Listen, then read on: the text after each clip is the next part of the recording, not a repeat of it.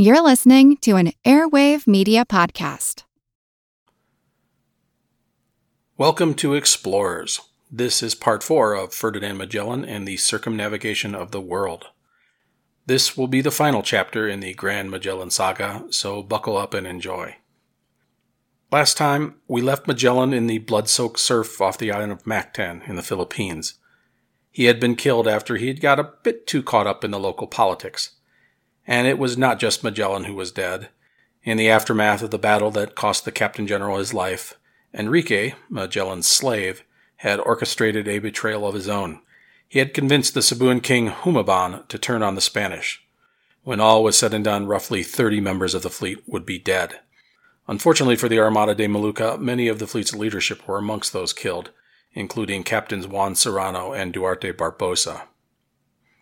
With only about 115 men left in the fleet, the remaining officers elected to burn Concepcion. The ship was in bad shape, and there were not enough hands to effectively man all 3 vessels. João Lopes Carvalho, a veteran Portuguese pilot, was named the new Captain General. The officers decided that the best course of action was really to keep to the mission, that is, find the Spice Islands. They knew they were in the region, but they also knew the Spice Islands were just a handful of distinct islands among thousands. They had a daunting task ahead of them, but their options were really limited. Unfortunately, the fleet had exited Cebu in a hurry and thus had not been fully supplied. Fresh water would not be an issue, but food was a serious problem. There was no friendly port to stock up on provisions, and Carvalho and the other officers were anxious to avoid Magellan's mistake of getting involved with the locals. Thus, they avoided contact with the Filipinos except for when necessary, for fear that they would end up being eaten by the cannibals that each sailor thought was hiding behind every tree on every island.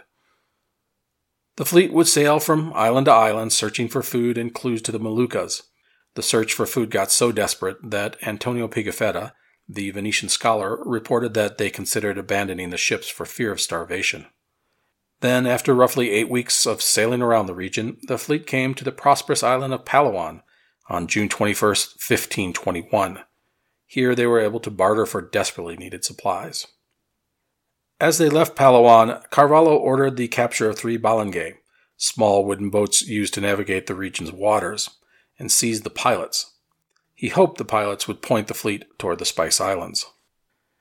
And the pilots did point them somewhere, but it wasn't the Moluccas. Instead, Trinidad and Victoria were led west, away from the Spice Islands, and toward the city of Brunei, an Arab stronghold on the northern coast of Borneo. The Armada would reach Brunei on July 8th. The city was a large one, and for the first time in almost 2 years, the Europeans probably felt like they had found civilization. Brunei was ruled by a king, Raja Sirapada, a Muslim. Pigafetta reported that the man's home was like a fort, and that the walls were mounted with 62 cannon. This was not someone that they would be able to win over by firing a few salvos from the ships. Luckily, the Armada was greeted kindly by the local leaders. Brunei was not unfamiliar with Europeans, as the Portuguese had traded with the locals for many years. In fact, there is evidence that the local leaders thought the Spaniards were actually the Portuguese. But no matter, they traded with the fleet, offering them silk, rice wine, and foods of all kinds. Still, the fleet was wary about going ashore in Brunei. The recent betrayals had made them suspicious of everyone, and they feared the local leaders might plot against them. They waited in the harbor for 6 days before finally accepting an invitation to go ashore and meet the local king. The Armada's delegation included Espinosa, Pigafetta, and Juan Sebastian Elcano, the latter a Basque pilot. There were also several sailors from the fleet, as well as Carvalho's young son, the one he had discovered in Brazil and brought along as a servant. The group was taken by elephant to the king's home, where they met Raja Sirapada. The Raja was happy to trade with the fleet. However, there was no one who could point the fleet in the direction of the Spice Islands, although there was evidence of cinnamon and cloves, so the Europeans likely suspected they were on the right track. When Pigafetta returned to the ships after 2 days on shore, he discovered that not all of his colleagues had come back. Elcano and Espinosa were missing, as were Carvalho's son and a pair of sailors. The fleet quickly came to suspect that Sirapada had taken them hostage. It is here that a rather dramatic and honestly somewhat confusing event takes place. The date was July 29th. Lookouts let out an alarm when they saw a vast number of proas, more than 100, heading toward the fleet. The proa is a multi-hull sailboat common to the region.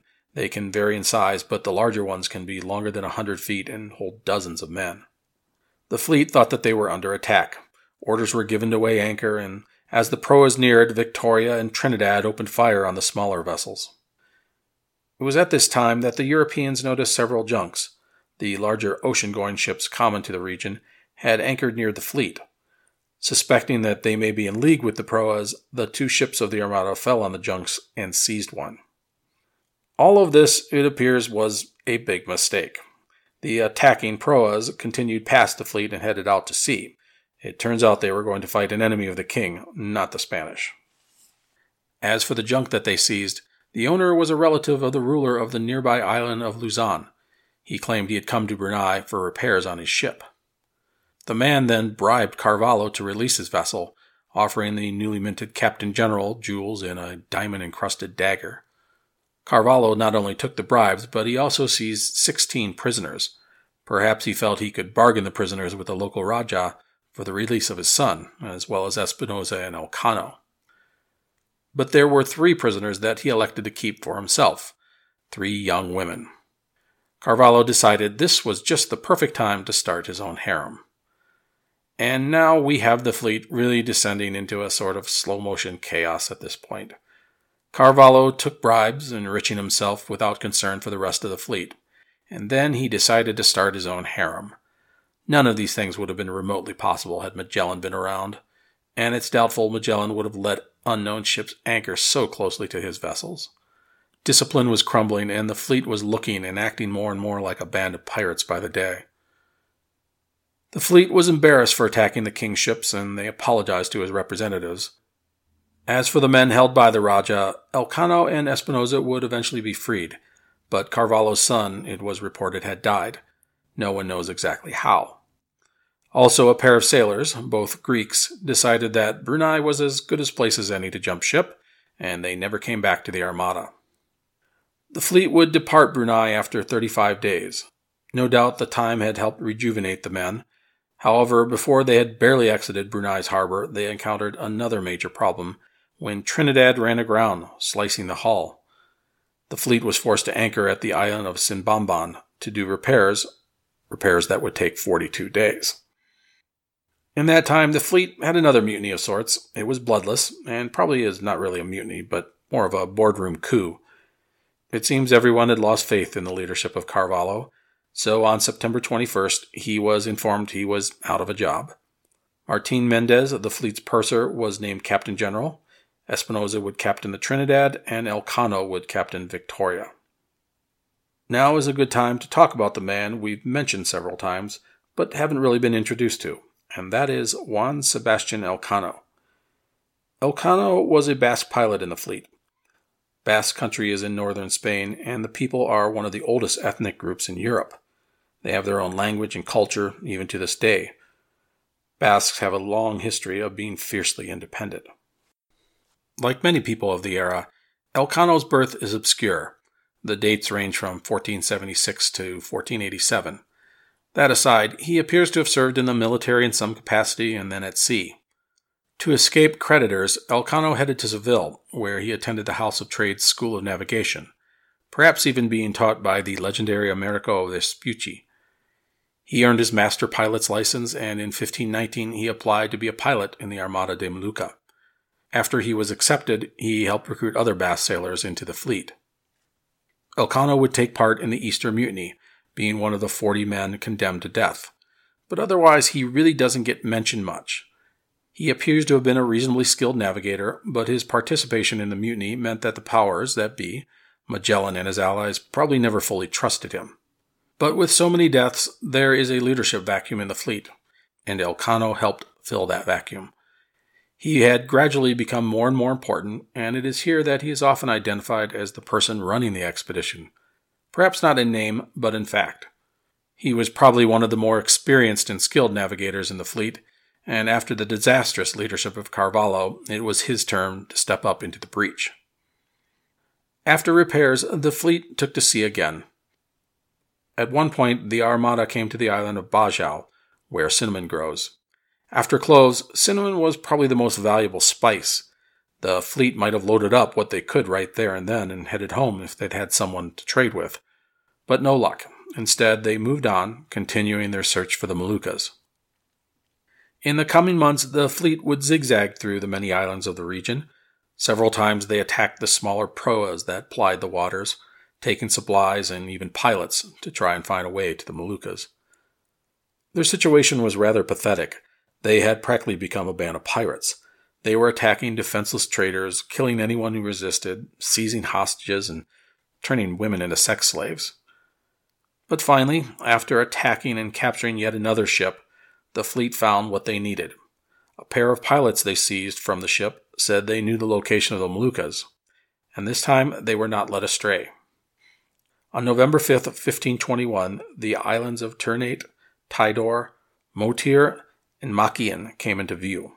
After 26 months, the Armada had finally found the Spice Islands. The Spice Islands are not large. These 4 islands the Armada had sighted ran north to south about 6 miles across. A 5th island, Bacan, which is larger than the others, is south of these 4. Ternate and Tidor are probably the most famous. They sport active volcanoes. The erupting ash covers the hillside. Combine that with the hot, humid air, and you have some of the best soil in the world. Soil that is perfect to grow cloves. At the time, no other place in the world would grow them. The unique climate and soil were perfect. On November 8th, the fleet dropped anchor at Tidor. The local ruler, he's often called a sultan or king, was a Muslim named Manzur, or more commonly Al-Manzur. The king, who was reportedly a great astrologer, came out to greet the Armada with its arrival. It is here that the fleet discovered that the Portuguese had been coming to the Moluccas for the last decade. They also learned that many of the Moluccan kings did not like the Portuguese, who had arrived acting more like conquerors than customers. The kings wanted trading partners, not overlords. As a result, the Moluccans were eager to establish new trade bonds. The Spanish quickly struck up agreements with Tidor, and on November 10th, members of the fleet set foot on the Spice Islands for the first time. The Spanish and the Moluccans quickly got down to business. On November 12th, a trade house was established on the island to take in the cloves. Remember, they grow nowhere else in the world and are the most valuable of the spices. Al-Manzur turned out to be an excellent trading partner. He treated the fleet well, sending many gifts, as well as food and drink to the ships. The fleet responded in kind, including handing over many of the remaining prisoners they had seized in Brunei, including the 3 women who Carvalho had been using as his harem. When Al-Manzur could not provide as many cloves to the Spanish as they wanted, he headed off to Bacan to get more. Things were looking good for the Armada. The Spanish gathered the cloves in quintals, 100-pound bundles. They traded everything that they had brought: cloth, hatchets, knives, mirrors, glass cups, scissors, as well as anything they had stolen from the helpless ships they had seized at sea. So just as the Armada was settling in on Tidor, the Spanish had an interesting visitor. Remember Francisco Serrao from our first episode? He was Magellan's old friend from his days in India. It turns out that Serrao had died less than a year before, but a man in his command, Pedro Alfonso de la Rosa, had become a sort of mercenary serving one of the Moluccan sultans. La Rosa arrived in Tidor on November 13th. La Rosa was the first European the fleet had seen in over 2 years. He was able to provide the fleet with insights into the local spice trade, who was allied with who, where to get what, that sort of thing. But most importantly, he informed the Armada that there was a Portuguese fleet in the area, searching for any Spanish ships. The news likely sent a shockwave through the fleet, as Magellan had never told anyone about the Portuguese attempts to stop them 2 years earlier. The information caused the Spanish to accelerate their trading. Trinidad and Victoria were in no shape for a fight, and everyone wanted to be clear of the Spice Islands before the Portuguese got word of their presence. La Rosa would join the Armada after he was offered a good position and suitable financial rewards. No doubt the officers felt La Rosa's knowledge of the region would be helpful. The Armada would spend November and December loading their ships with the valuable cloves as well as provisions needed for the long voyage home. On December 18, 1521, with great fanfare, the local kings came to Tidor to see the Spanish fleet off. What took place next was almost comical. As soon as the 2 ships of the Armada weighed anchor, Trinidad began to take on water. Initial attempts to find and fix the issue were fruitless. The truth is, the fleet was in horrible shape. Over 2 years at sea had beaten up the vessels. They both badly needed an overhaul. Trinidad would need weeks or months to be made ready before she could put to sea again. The fleet's leadership commiserated over the issue for a couple of days before making a dramatic decision. Victoria and Trinidad would split up. Victoria would head west and return to Spain by rounding the southern tip of Africa. Trinidad would be refitted, then sail east to the Americas. Once Trinidad reached Panama, they would be able to send word to Spanish authorities for assistance. The decision to split up was probably a good one. Victoria was packed with clothes and ready to sail. The winds at that time of year were favorable heading west, so striking out for Africa was a logical choice. Also, with the Portuguese looking for the fleet, splitting up probably offered them a better chance of getting home. Victoria would be commanded by Elcano, the Basque navigator. And understanding the need for an experienced sailor to lead them, Carvalho would be named commander of Trinidad. Many of the men of the fleet refused to sail on Victoria. It was small and dilapidated, and many thought that the trip to the Americas would be easier than going west. There was no Portuguese fleets out looking for them if they went east, and they wouldn't have to go around the Cape of Good Hope, one of the deadliest places in the world for a ship. Thus, many felt waiting for Trinidad to be refitted was the best option. In addition to Carvalho as captain, Trinidad would have a man by the name of Hines de Mafra as pilot. While he is not particularly important to our story, he will get mentioned a few times later on, so I just wanted to introduce him now. Espinosa, the master-at-arms and sometimes captain, as well as La Rosa, the Portuguese renegade, joined Trinidad as well. Our friend Pigafetta decided to travel on Victoria. He did not like Elcano, but he saw the man had skills as a navigator and elected to throw in his lot with him. On December 21st, 1521, Victoria put to sea. They had 60 men on board and had added a pair of pilots to help them navigate the local waters. 10,000 miles of ocean lay ahead of them. Before we continue our journey with Victoria, let's follow the fate of Trinidad. The flagship of the Armada was in bad shape and would take more than 3 months to repair. But when they set sail on April 6, 1522, she would carry 50 tons of cloves. Before sailing, the Spanish set up a small trading post on Tidor, leaving 4 men to man it. Unfortunately for Trinidad, its commander, Carvalho, died on February 14th. The circumstances of his death are not known. While Carvalho was no Magellan, and he had not done well in his first stint as commander, he was at least an experienced navigator. But now the command of Trinidad fell to Espinosa, and as we've noted, Espinosa was a good soldier, but he was not a sailor. After a stop in the Mariana Islands, the fleet went northwest. The idea was that the ship would catch favorable winds that would take them to the Americas. But it was a poor choice. The winds never came as they anticipated, and bad weather, including monsoons, fell on them. With the winds against the fleet, progress was slow, and eventually scurvy set in. Trinidad made it roughly halfway between Japan and the Pacific Northwest before Espinosa, recognizing the futility of the task at hand, turned around. In October, Trinidad would limp into a harbor near the Spice Islands. It is here that Espinosa received word that a fleet of 7 Portuguese ships had arrived in the Spice Islands under the command of Antonio de Brito. Espinosa could have tried to find safe haven, but in truth, Trinidad was in terrible shape, and the crew wasn't any better. The ship was barely seaworthy, and the crew was starving, and scurvy had thinned their ranks after 5 months at sea. So instead of making a run for it, Espinosa sent a message to the Portuguese asking for assistance. It shows you how desperate the Spanish were. They knew that surrendering would likely mean imprisonment, but at this point, that was better than staying aboard Trinidad. After receiving the message, de Brito sent a ship to Trinidad's location. The Portuguese put the crew in irons, then sailed Trinidad to Ternate. There they stripped the once proud flagship of anything of value, such as her sails and guns. The Portuguese took possession of all the fleet's records. This included the ship's logbook, Magellan's personal notes, and the diaries of the ship's astrologer, San Martin. Other than a few references to the material, the documents would, unfortunately, not survive. The Portuguese were in no mood to be merciful. They had been searching for Magellan for more than 3 years. They immediately executed La Rosa, who they considered a traitor for joining the Spanish. A few of the crew's more skilled members were added to the Portuguese fleet, but most of the men were put to use doing hard labor, including building a new fortress on Ternate. The Portuguese would use Trinidad's cannon for the fort's guns. As for Trinidad, she would be left to her own devices, and the ship would be torn to pieces during the next storm. It was an inglorious end for the Armada de Molucca's flagship. As Trinidad was breaking into pieces and her crew placed in chains, Victoria was heading west. They would need to navigate through the region's maze of islands, then strike out across the Indian Ocean to the southern tip of Africa. And they would have to dodge the Portuguese, not to mention pirates. A few weeks after sailing, the small ship ran into problems when it was damaged in a storm. In early January 1522, Victoria anchored off Malua to do repairs and take on what supplies they could find. They would spend 2 weeks there, repairing Victoria, before setting sail again.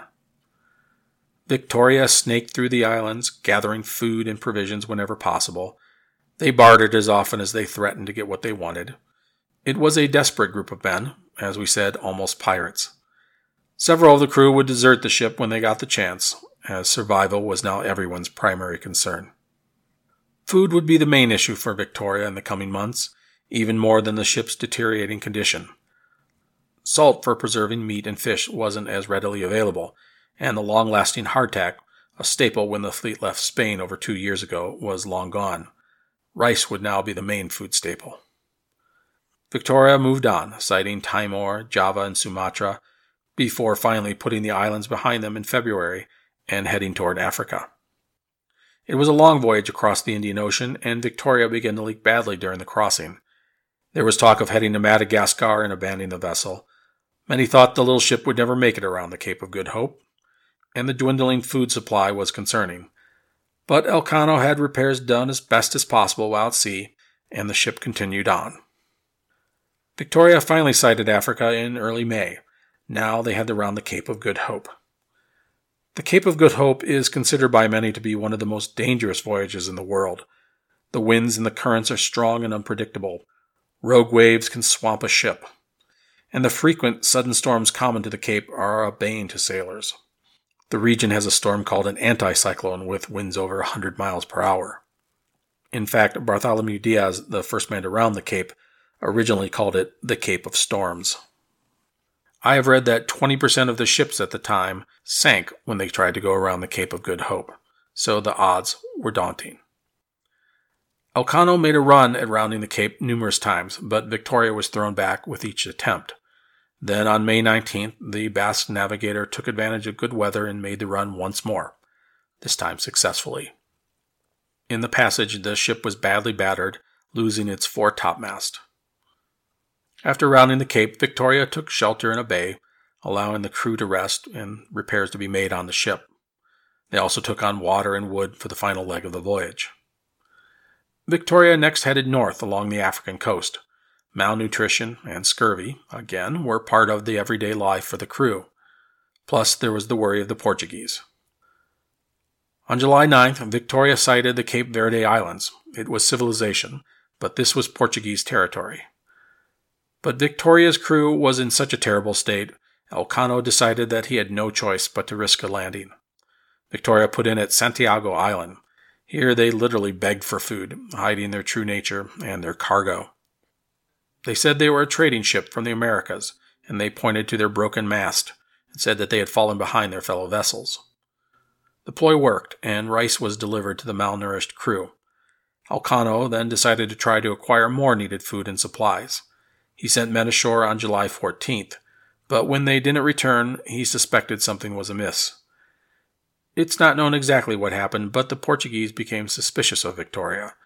Perhaps someone had accidentally or purposely exposed them. There were, after all, many Portuguese in the fleet. One report says that a man tried to sell some cloves in port, tipping off the Portuguese. When it became clear that the men weren't coming back, Victoria hastily departed the island, leaving anywhere from 13 to 22 men ashore. I've read both figures. It was July 15th, 1522. It would take almost 2 months to reach Spain from the Cape Verde Islands. The diminished crew could barely manage the ship. Victoria was leaking badly and the pumps were working constantly. They had some food, but malnutrition and scurvy had taken a heavy toll on the crew's health.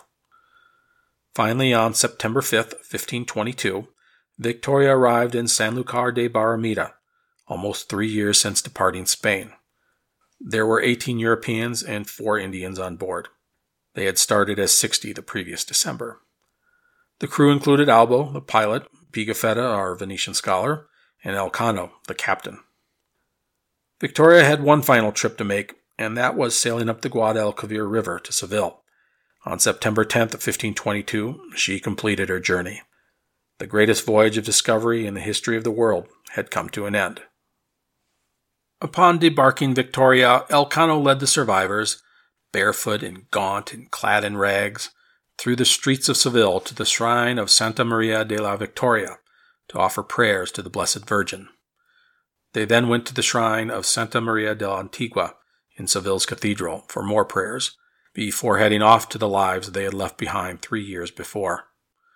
The survivors of the Armada de Molucca were home, but like so many stories, there are many endings. When Victoria and the other ships were at sea, we had a nice linear path for our storytelling. Just follow the ships. But now the various threads of this amazing tale fray and head off in countless directions. So I'm going to try and look at the various people and institutions and try and give you a little post-game wrap-up of each. Here we go. In the aftermath of the return of Victoria, Elcano was summoned to the Spanish court to make a full account of the expedition directly to the king, as well as to face an inquiry regarding some of the more distasteful elements of the expedition, specifically mutiny. Elcano brought with him Francisco Albo, the pilot, and Hernando Bustamante, Victoria's barber. Pigafetta was not invited, perhaps because Elcano knew he was such an avid supporter of Magellan, and that really didn't play into Elcano's explanation of events in some places. Elcano presented samples of the spices to King Charles. He also detailed out the many lands they had traveled to and the claims they had made for Spain. He showed Charles the documents the island kings had signed proclaiming their loyalty. It seems to have gone well. As for the inquiry, there were questions about the mutiny, Magellan's death. There were rumors he had been killed by members of the fleet, as well as the financial aspects of the voyage. Elcano, for the most part, threw Magellan under the bus when needed.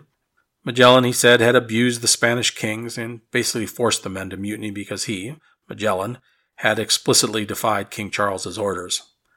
As for Magellan's death, it had been his own fault. The fleet had only been following orders, and Magellan had been the one to enrage the natives.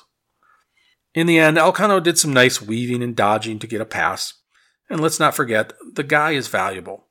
He had been to the Spice Islands, and that was a lottery ticket right there.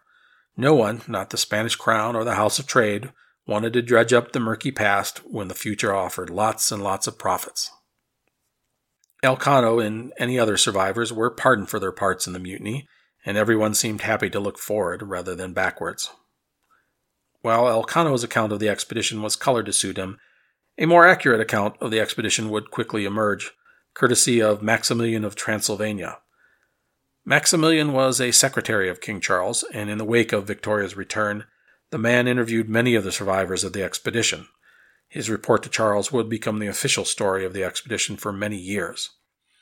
Maximilian's report was more objective, but it still offered only one view of the events of Magellan's expedition. A fuller picture would emerge in time when others would publish their own views of the events surrounding the Armada de Molucca. As to the financials of the journey, the House of Trade quickly took an assessment of the cargo and counted 524 quintals of cloves, all of excellent quality. While it would not quite cover the cost of the expedition, the mere existence of 26 tons of cloves had opened up all sorts of possibilities for future trade expeditions. The Spanish crown and the House of Trade saw opportunity. The strait was now known, as were the distance and location of the Spice Islands. It just now had to be exploited. But before we go there, let's do a rundown of our cast of characters and see what happened to everyone. Let's start with the men abandoned in haste on the Cape Verde Islands. The Portuguese had taken them captive, and the Portuguese king, John III, wasn't in the mood to just hand them over right away. Whoa, did I just say King John? Yep. The previous December, King Manuel had died of unknown causes at age 51. So John in, Manuel out. But John was not happy with the news of Victoria reaching Spain. This threatened the Portuguese trade empire in the Far East. But in time, the survivors left on the Cape Verde Islands would be sent back to Spain. They would be released over the course of the next year, but probably not before the Portuguese had thoroughly interrogated them. The survivors included Martin Mendez, the fleet's accountant. With those guys accounted for, let's go to the Moluccas. Unlike the men captured in the Cape Verde Islands, the crew of Trinidad was not so lucky. Most of them would fade away and die as prisoners far from home. Of the roughly 55 men who sailed from Tidor the previous April, only 4 would ever return to Europe. That included de Mafra, the pilot, and Espinosa, the master-at-arms. They wouldn't set foot in Spain until 1527, after spending 5 years in captivity. De Mafra's tale is somewhat tragic, as he returned to find that his wife had thought him dead, and she had remarried. She had also spent his entire fortune. He would return to sea as a pilot, and eventually end up back in the Philippines. Later in life, he would recount his life story to a scribe, and his tale survives to this day. Espinosa, who I have to admit I feel sorry for, pretty much got shafted.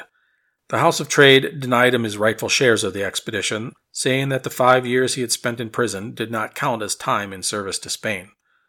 But things would eventually work out for the man. As a reward for his service, he was appointed to the position of inspector by King Charles in 1529. It was a good job, and the former master-at-arms would live out his days in Seville in relative comfort. Next, let's revisit San Antonio, the ship that had fled the strait 2 years previous. Alvaro de Mesquita, Magellan's cousin and the former captain of San Antonio, had been imprisoned more than a year ago due to the testimony of his former shipmates. After the return of Victoria, his version of the events leading up to San Antonio's flight back to Spain were confirmed, and he was freed. Mesquita would return to Portugal, angry and disillusioned at what had happened to him and his family. The mutineers on San Antonio had essentially been given a free pass the year before, and they would face no further repercussions for their actions. As for the survivors of the voyage around the world, they would receive various honors and rewards. Each man of Victoria was entitled a bonus based upon his position, and Charles even waived the royal duties on the spices the men got for themselves. Several men in the fleet, including Espinosa and Mendez, would receive individualized coats of arms commemorating the event. Others were rewarded with additional financial bonuses. The last 2 survivors we have to talk about are Pigafetta and Elcano. They would have vastly different fates. Pigafetta would remain Magellan's fiercest ally. He saw the honor and nobility in Magellan, and for me it's hard not to like this guy. The first thing he did after returning was to present his handwritten book of the journey to King Charles. Pigafetta then traveled through Europe, visiting with various monarchs, including the kings of Portugal and France. No doubt he recounted the details of the expedition and helped begin the restoration of Magellan's reputation throughout Europe. Pigafetta would eventually return to his home, Venice. There he would settle in and write the story of the Armada de Molucca. His early accounts were handwritten and filled with lavish illustrations, and they were sent to the monarchs and courts of Europe. No one really knows what happened to Pigafetta. One source has him dying in 1535 fighting the Turks, while another has him dying in Venice in 1534. No matter, his recordings of the first circumnavigation of the world would let his voice live on even 500 years later. And that leaves us with Juan Sebastian Elcano. Elcano would be richly rewarded for his service to Spain. In addition to the royal pardon for his role in the failed mutiny against Magellan, he would receive a knighthood and an annual pension. His coat of arms would be that of a castle, spices, 2 Malay kings, a globe in the words, "Thou first circled me." Rich and famous, Elcano would acquire 2 mistresses, and each would bear him a child. But Spain would come calling again, because remember, Elcano had knowledge. He had traveled around the world, and the Crown and the Board of Trade wanted to exploit that knowledge. In 1525, Elcano was named second-in-command on a new expedition to the Spice Islands.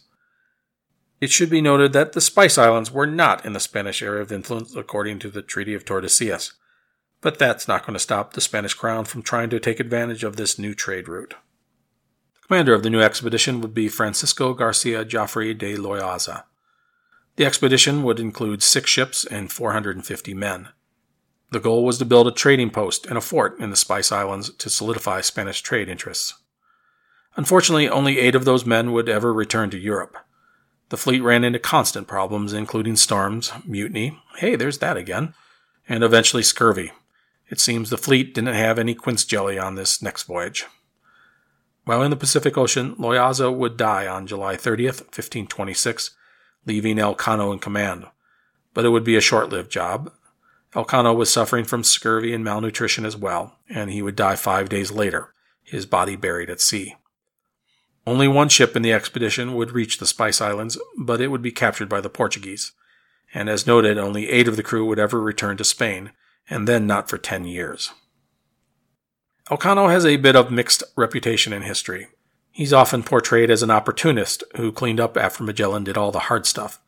And maybe that's true.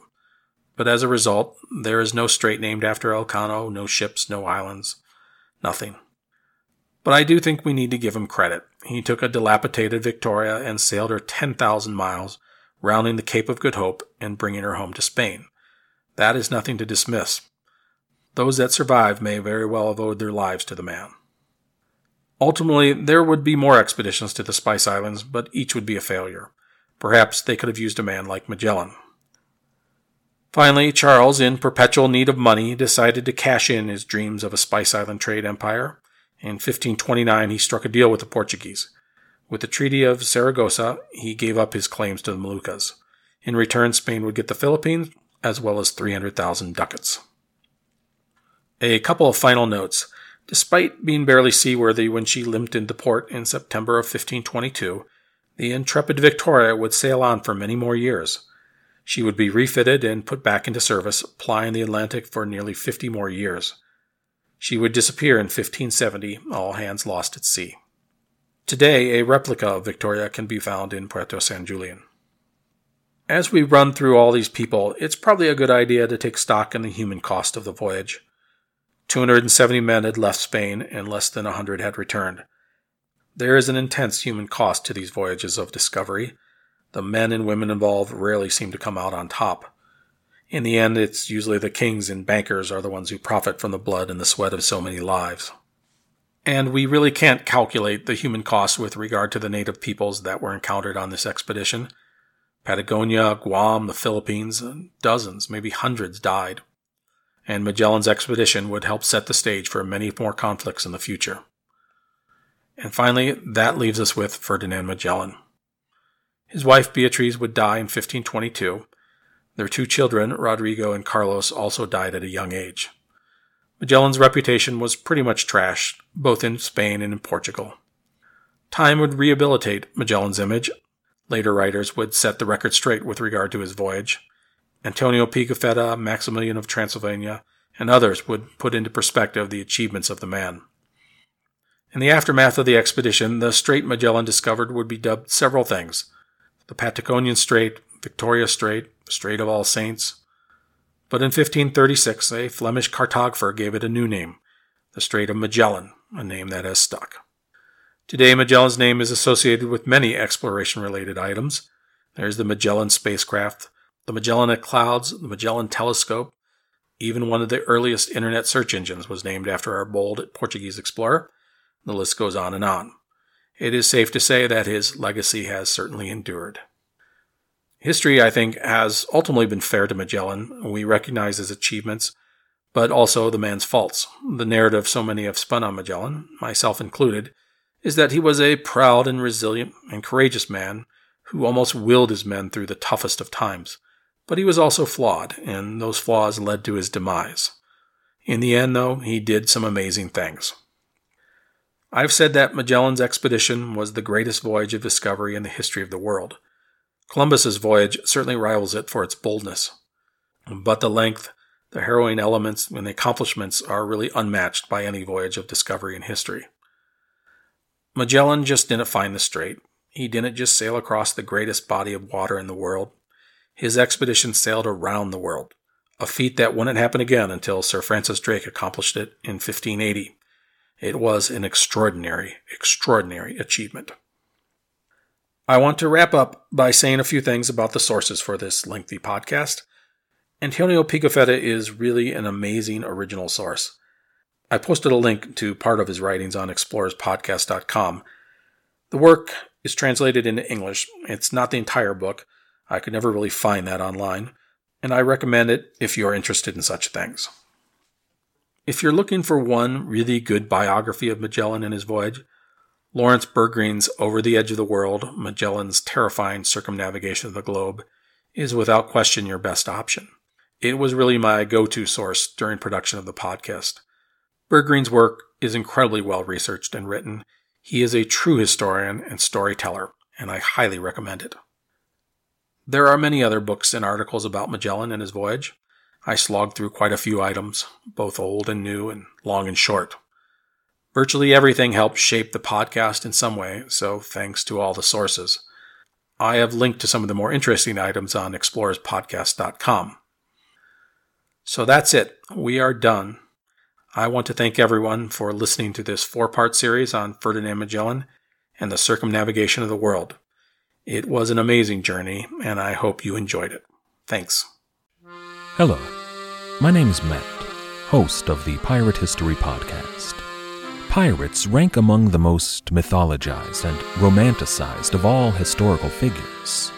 It can become easy to forget that pirates were real people that had real-world concerns. If you like tales of high-seas adventure, daring do, and also want to learn more about who Blackbeard supported to be king, you can learn more about all of that at the Pirate History Podcast.